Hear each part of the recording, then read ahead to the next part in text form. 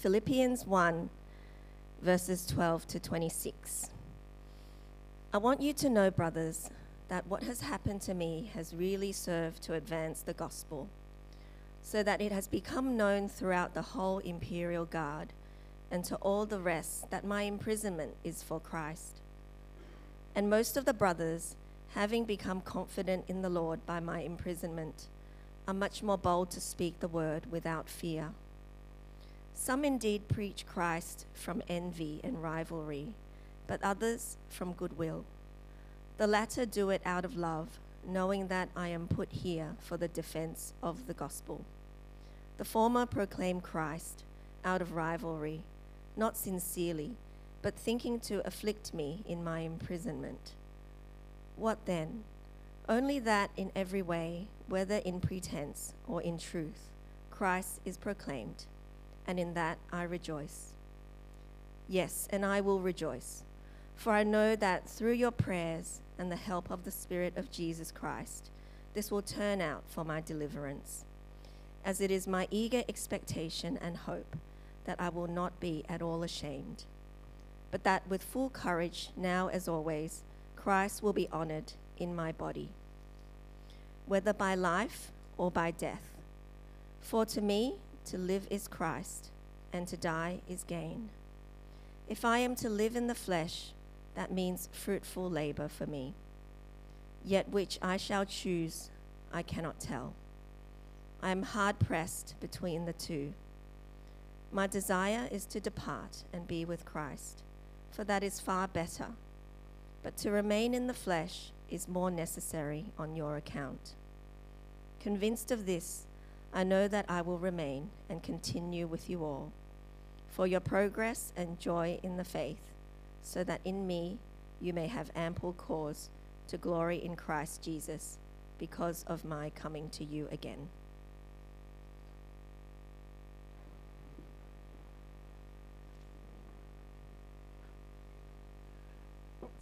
Thank you. Let's pray as we come to read God's word together, shall we? Heavenly Father, we do thank you for this chance to be here together today, and we thank you, Father, that you speak to us through your living, active word, and we thank you that we can learn together from Paul's letter to the Philippians all that time ago what you would desire for our lives today. Lord, we pray that we might be transformed for the glory of Jesus and for our own good, and we pray it in his name. Amen.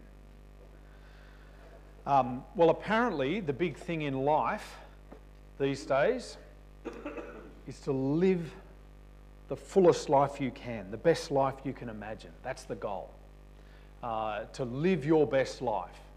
So, just tell the person beside you, what is your best life? Go. What's the best life you can imagine?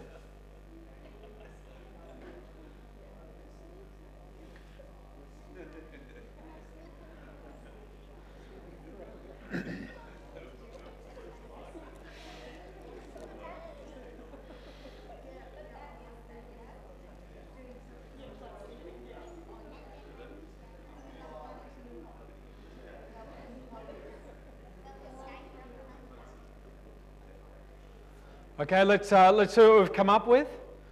The best life you could imagine involves what? Good friends, good family. Love it. What else? Yep. A worry-free life. Interesting. Anybody living the dream right now? Anyone got a worry-free life? Okay, I love the ambition. What other things will make the best life? Sorry? No illnesses, no disease. Yeah. Which forever? Sleeping forever. I feel you. Yeah. Sleeping after 6 and a couch with no cat hair. A couch with no cat hair. Yes, I like it. Do you know the interesting thing about all the pictures of the ideal life is, I don't know what your last 12 months has been, but I bet it wasn't that. I bet the things that we think would make us happy would be there is not actually our experience. And particularly not over the last couple of years where there's been so many frustrations in life. Life has been difficult and frustrating and disappointing for so many around the world, for everyone, maybe for everyone around the world. So how do you live when life seems to constantly disappoint our expectations, and yet we have this idea that what I'm supposed to be doing is living this best version of me? How do you pull those two things together? This morning as we get into Philippians chapter 1, what we're going to see is a man, the Apostle Paul, who was living what should have been a miserable life, and yet somehow is full of joy and hope and purpose. And as we see him, that'll make a big difference for us. So that's the goal. Let me just show you a couple of pictures. Who can remember this guy? Let's see how we go. I am really sorry. I have been the tech assistant's worst nightmare today. I turned up with a thumb drive on a file that the computer at the back couldn't read, and he's managed to, and here we go. Stuart Diver, famous from the Thredbo survivor, yeah. So he survived that landslide, 19 people in a building. He was the only survivor. He lay next to his wife while his wife died. And he wrote, as a result of that disaster, he wrote a book called Survivor. And in the book, he was talking about what makes the difference between surviving and not surviving. And he said this. He said, while I was trapped, I was conscious of thinking, either I just give up or I need to start thinking of things worth living for. Do you see? It's actually hope that causes you, that helps you to survive. And the loss of hope is deadly. Does anyone remember these two guys? You're very quick on the last one. Tasmania Mining, yes. That's outstanding, actually. Isn't that funny that the images from that, and you can recall a news story from 2006, more than 15 years ago. Why? Brant Webb and Todd Russell, after an earthquake, were trapped underground for 14 days. And the two of them survived. 14 days underground, the two of them survived. Years after that, in 2010, so 4 years later, there was an earthquake in Chile, and a whole bunch of miners in Chile were trapped. And they were trying to keep these guys alive while they had to dig through to them. And the Chilean miners were under there for weeks. In the middle of it, they said, what are we going to do to keep these guys alive? They got these two fellas to talk about their survival story, because hearing somebody else's survival story, again, is a great inspiration for you to survive. What did they say? This is the line that struck me most. They said, you've got to keep your heads together and you've got to keep hope alive. So that's what they got the miners to. You've got to keep hope alive. And time again, in stories of survival, where people have survived what seemed to be circumstances that would have caused anybody to just give up, the thing they've worked out again and again is hope enables you to not just survive, but thrive. In the field of positive psychology, there's been lots of studies about this, about the significance of hope for helping people to get through difficult spots in life. Hope and resilience are tied very, very closely together. As Christians, we have something far greater than wishful thinking, than happy thoughts, than nice possibilities to pin our hopes to. So as Christians, our hopes are pinned to the sure and certain hope of the resurrection of the dead, of a life that goes beyond even death itself. And that hope, if you grab hold of it, changes everything. It changes everything, certainly for the future, but it actually changes everything here and now as well, and how you endure through difficult circumstances. Come with me back into Philippians. If you've got that open, I'm sure that will help. Philippians chapter 1, we're going to pick up from verse 12. Throughout most of this letter, Paul is writing. This is a letter from prison to the first church that was ever planted in Europe. And Paul is writing, talking to them about partnership in the gospel. But in this particular section, he's actually telling them mostly about himself.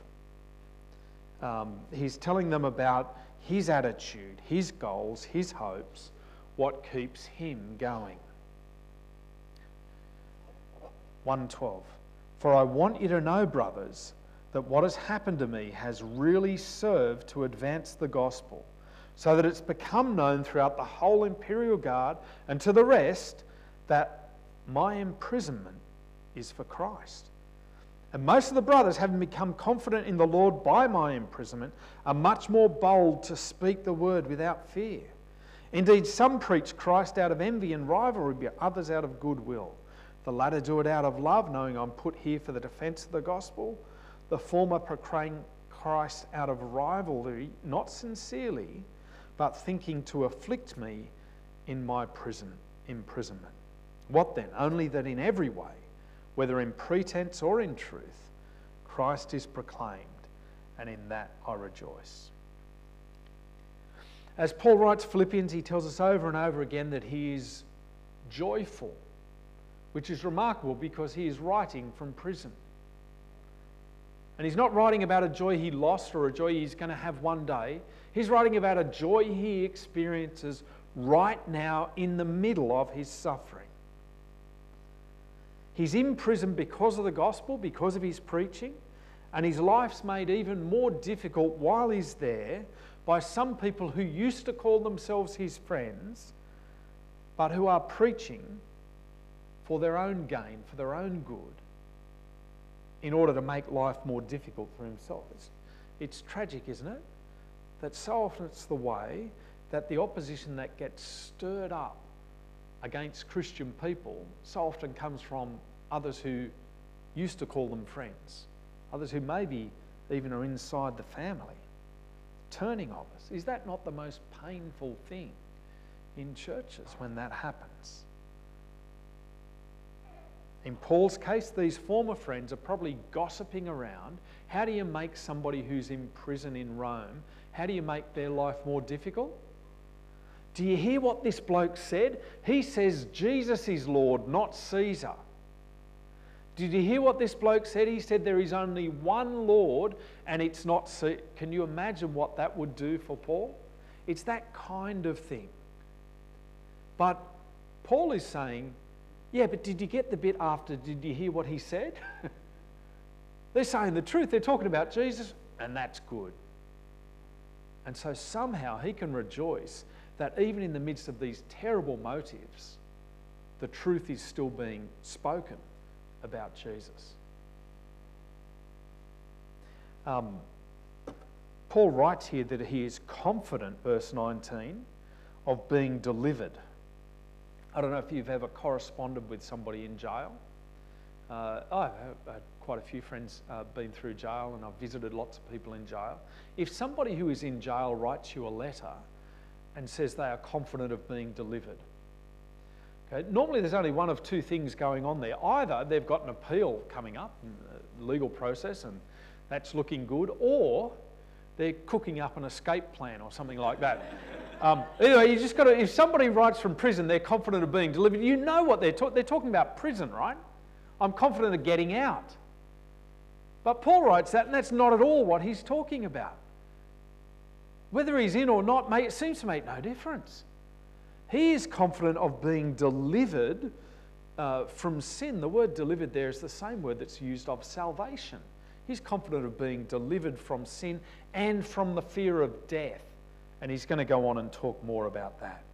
So he recognises that being in prison, his persecution, in fact, everything about his circumstances is actually turning out for his deliverance, for his ultimate salvation, for his ultimate good. And for that, he rejoices. So these things that are going on in his life now are going to make him better fit for heaven. See, it's the hope of heaven, the sure hope of heaven, that gives Paul his reason for joy now, even if the circumstances are difficult. Because he's saying God is using this to make me ready for that.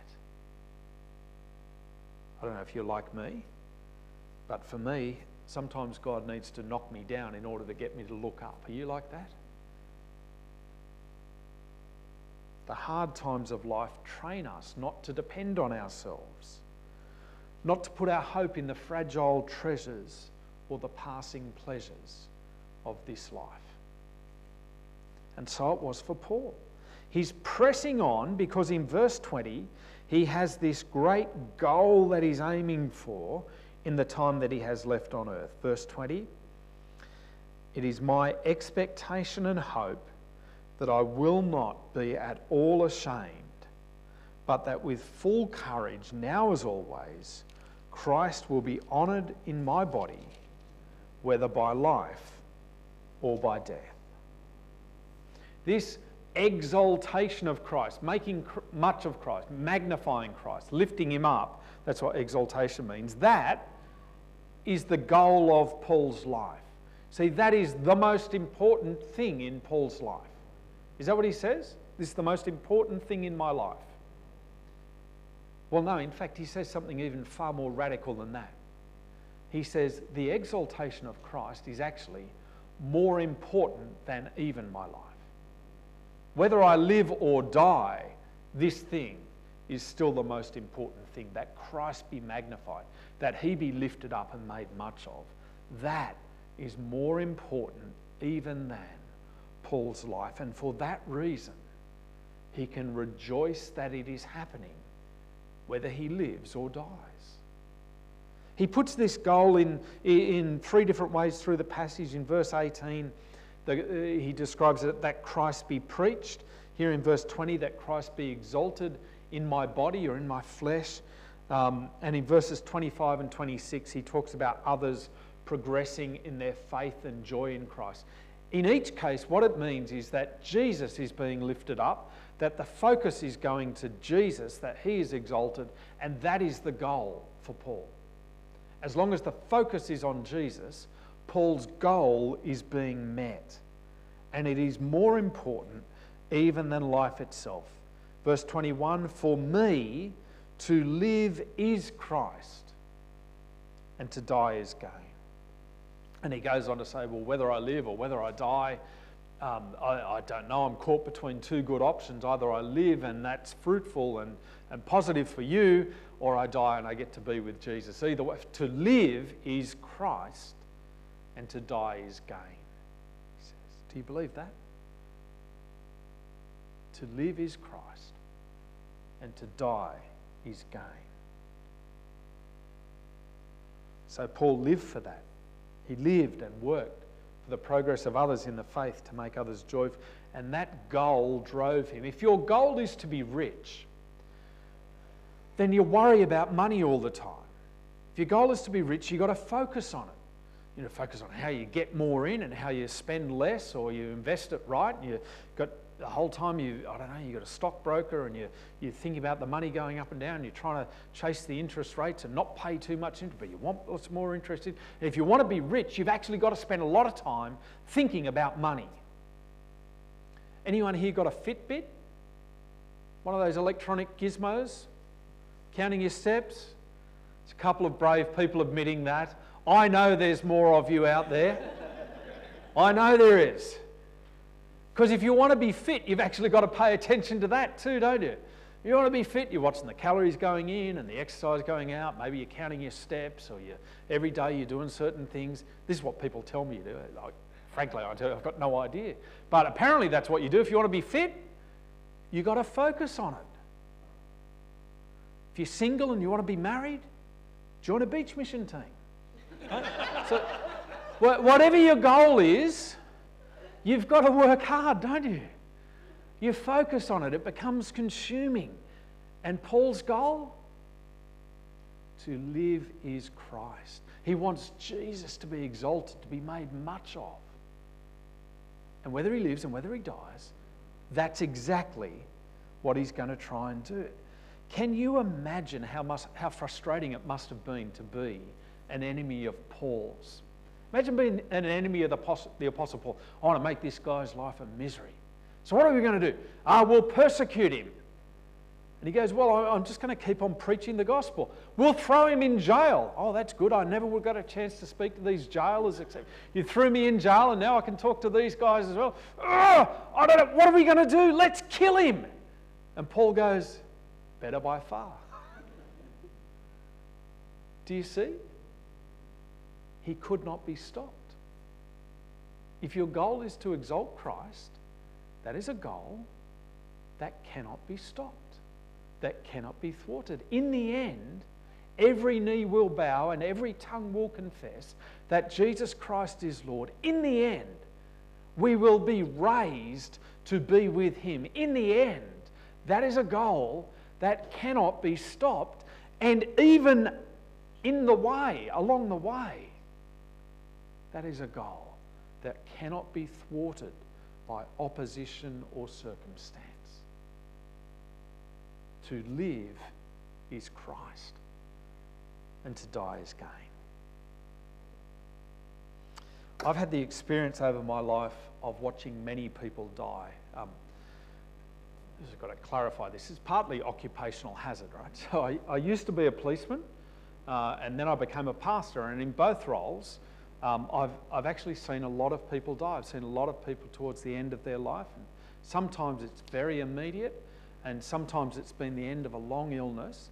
But I want to tell you something I've noticed as people come towards the end and they're aware that they are coming towards the end. Those who have clung most tightly to this life, to the joys, to the pleasures, to the treasures of this life, in the face of the one thing that we all know is coming, death, they are the most miserable, inconsolable. It is a horrible, awful thing to watch when everything you lived for ends at death. The person who's lived as a materialist their whole life collecting objects knows they can't take them with them when they go. The person who has chased experiences and adrenaline rushes and overseas trips, who has loved and chased happiness, is miserable in the face of this one experience they cannot control and will not enjoy. But here is Paul, rotting in a Roman jail, getting older and frailer every day. He's being badly treated even by people who used to call him their friend. And as he writes this letter, did you know that this is the part of the New Testament that talks about joy more than any other? In the middle of that, he can reflect on his joy because of the goal he has in life. It's a joy that bubbles out of him and that is on offer to anybody who reads and takes on his approach to life. In a society where the idea of maximising pleasure and minimising pain is the great goal, Paul points us to a strange but critical truth here. The secret to truly enjoying life here and now is to stop making joy your goal and to experience it as a byproduct of having a better goal, a greater hope.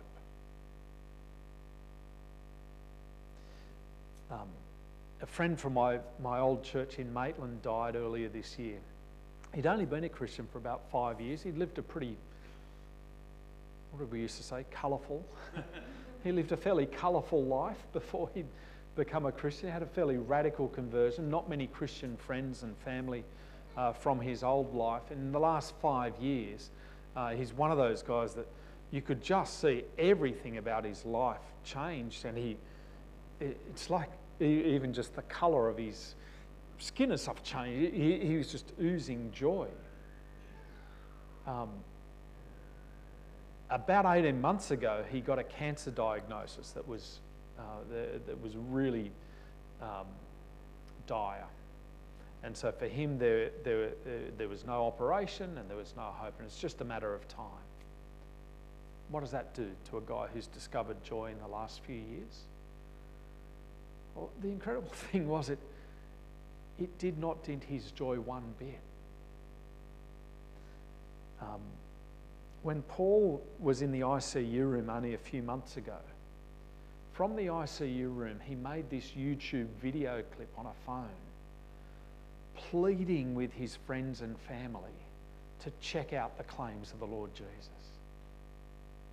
He said, "You are all going to lie where I am one day. And I want to tell you that I've found something that is true and makes all the difference." And I'm sorry I haven't got the link to the YouTube clip here. But this is a guy who was, I think he died only about 10 hours after he recorded this clip. And they played it at his funeral. And the effect on the people at the funeral, most of whom had had no contact with Christians at all, and many of whom hadn't even realised, I hadn't had a lot of contact with him over the last 5 years, hadn't realised what a radical change had come over his life. And the ripples of people from that funeral that are contacting the church and saying, "Hey, what was this thing? What is it?" Why? Because for that Paul as well, to live was Christ and to die was gain. Have you been with people who faced the end of their life like that? It truly is an extraordinary thing to cling so tightly to the hope of heaven. It is an extraordinary comfort at a time when nothing brings comfort other than a hope that goes beyond the grave. I'm sure one of the biggest challenges we face in Australia at the moment as we try to share the gospel of the Lord Jesus is that people can't expect that heaven's going to be better than this. I mean, we are one of the richest nations at one of the richest points in history. We have more than we've ever had nationally before. And yet, with all of that, so much pain, so much disappointment, so much anxiety, so much depression and sadness. Don't you long for a day, the day that God has promised when He'll wipe every tear from our eyes? How good would that be? When there'll be no more death, no more frustration, no more broken relationships, no more loneliness, no more pain, no more persecution. The greatest feast ever imaginable, and you won't need a Fitbit. Do you long for that day? If I never have to take another funeral again, that'll be just fine by me. Well, I'm happy to do it, but to live where there is no more death, wow, what a joy that'll be. I'm tired of being misunderstood or misrepresented or betrayed.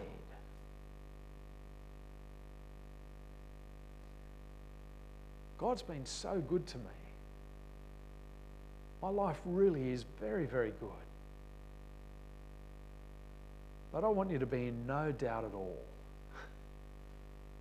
that heaven's going to be better than this. That to be with God in heaven is going to be so much better than this. I mean, so what if you got everything that you dreamed for this side of death? In a world where so many people long to be rich and famous and have other people wait on them hand and foot to have the best of everything in life, a silver spoon in your mouth and mansions and castles and private palaces and planes and yachts and whatever clothes you want. Imagine if you had a person who had all of that. Would they be happy? Well, a couple of months ago, you might have heard there was a woman who did have all of that. Queen Elizabeth. Could you imagine a more famous, more rich woman that's ever lived? Right? She had everything that most of us dream about. Do you think for a moment that she would swap where she is now to come back? Of course she wouldn't. She's at home with her Lord, her King, her God. So even for her, this is better by far. I don't know if you know about this, but the Queen once said in one of her, I think it was either a Christmas or an Easter speech that she gave, that she hoped that Jesus would return before she died, because she wanted a chance to lay her crown at his feet. She got it, didn't she? And if somebody who's got all of that has something so much better to look forward to, how much more is that true for me and for you? That no matter how good we have it now, our hope is of something so much better. A life of hope, of longing to be with the Lord Jesus, of recognising that is better by far. That life is also full of purpose and joy now. This is not all kind of pie in the sky when you die stuff. It's cake on your plate while you wait. It's the best of life right now as well. A life of hope is a life of joy now. That's why Paul makes such good sense, why his purposeful joy, his purpose of exalting Christ makes all the difference. You can beat him up, you can throw him in jail, you can even kill him, but you cannot stop him from living for a great goal and even achieving that great goal.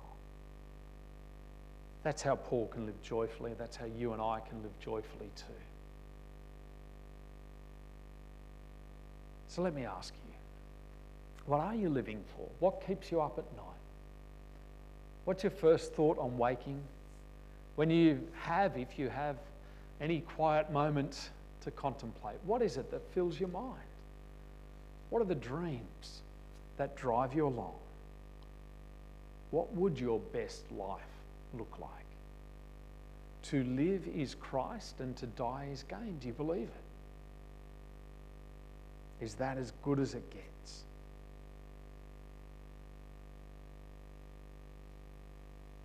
Now, I'm not saying that your life is going to be simple and that this is suddenly going to take away all the complications. It certainly didn't for Paul, who was still in jail at the end of the letter.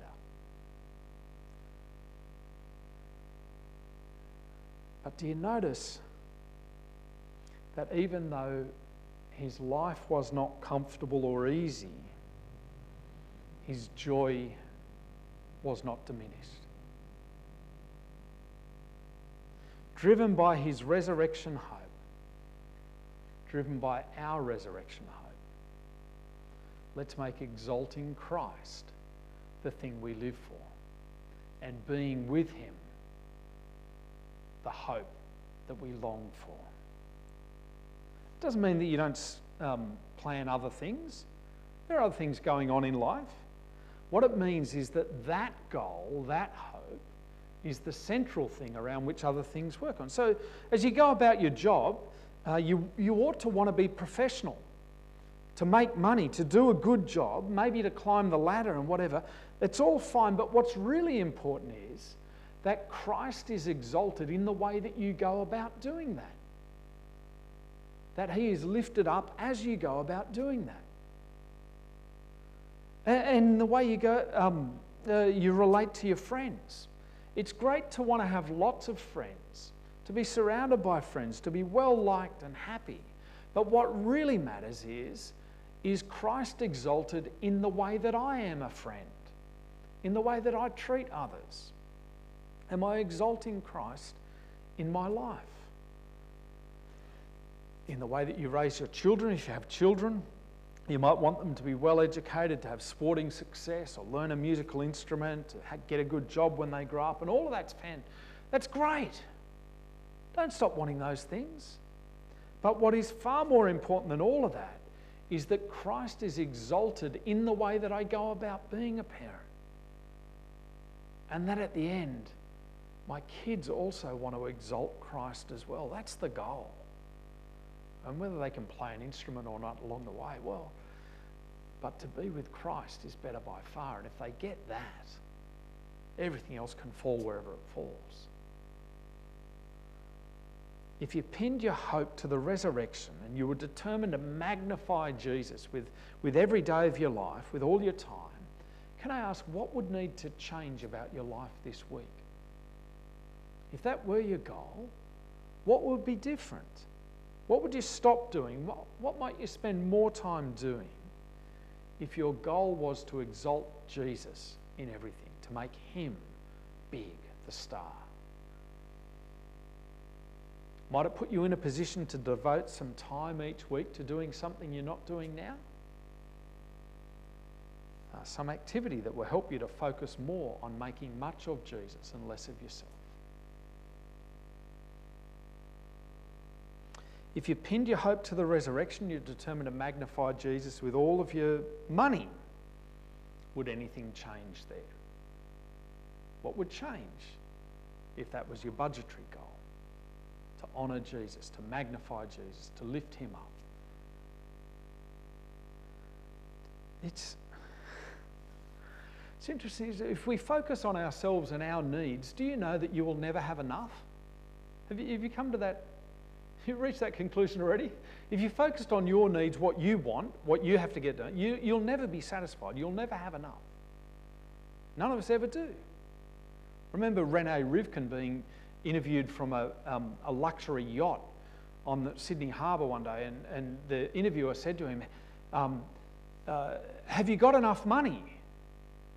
And Rene Rivkin, at that point the second richest person in Australia, said, no, I just need a little more. And the point is, it doesn't matter how big your yacht is, you always want one that's a little bit bigger, just a little more. And if you live for yourself, you live for your own pleasure, you'll never be satisfied. This is the liberating thing about living for a goal that's bigger than me. Living that Jesus be exalted. It's liberating. And what I do with my time and my money, it's liberating for me. I can be satisfied because it's about him. The goal is Jesus be exalted, that he be raised up, that he be made much of, that attention goes to him, that he is praised and honoured for who he is, and that people everywhere will fall on their knees before him, not just at the last day, but even now. We have great news to take to a world that is sad and anxious and dissatisfied. Great news of a living hope. If you pin your hopes to the resurrection of Jesus from the dead, you will truly live, not just survive, but truly live. To live is Christ, and to die is gain. Do you believe it? Let's pray. Heavenly Father, we thank you for Jesus. Lord, in our lives it's so easy to be caught up in our own difficulties and our own struggles, and they're real. We want to bring them before you. But we do pray, Father, that you might lift us beyond ourselves to exalt Jesus. And we pray, Father, that when the circumstances and difficulties of this life crowd in all around us, that you would remind us by your Spirit again and again of the hope of glory, of living with you forever. Father, we pray that you might make it true in our hearts as well as on our lips, that to live is Christ and to die is gain. And we pray it in his name. Amen.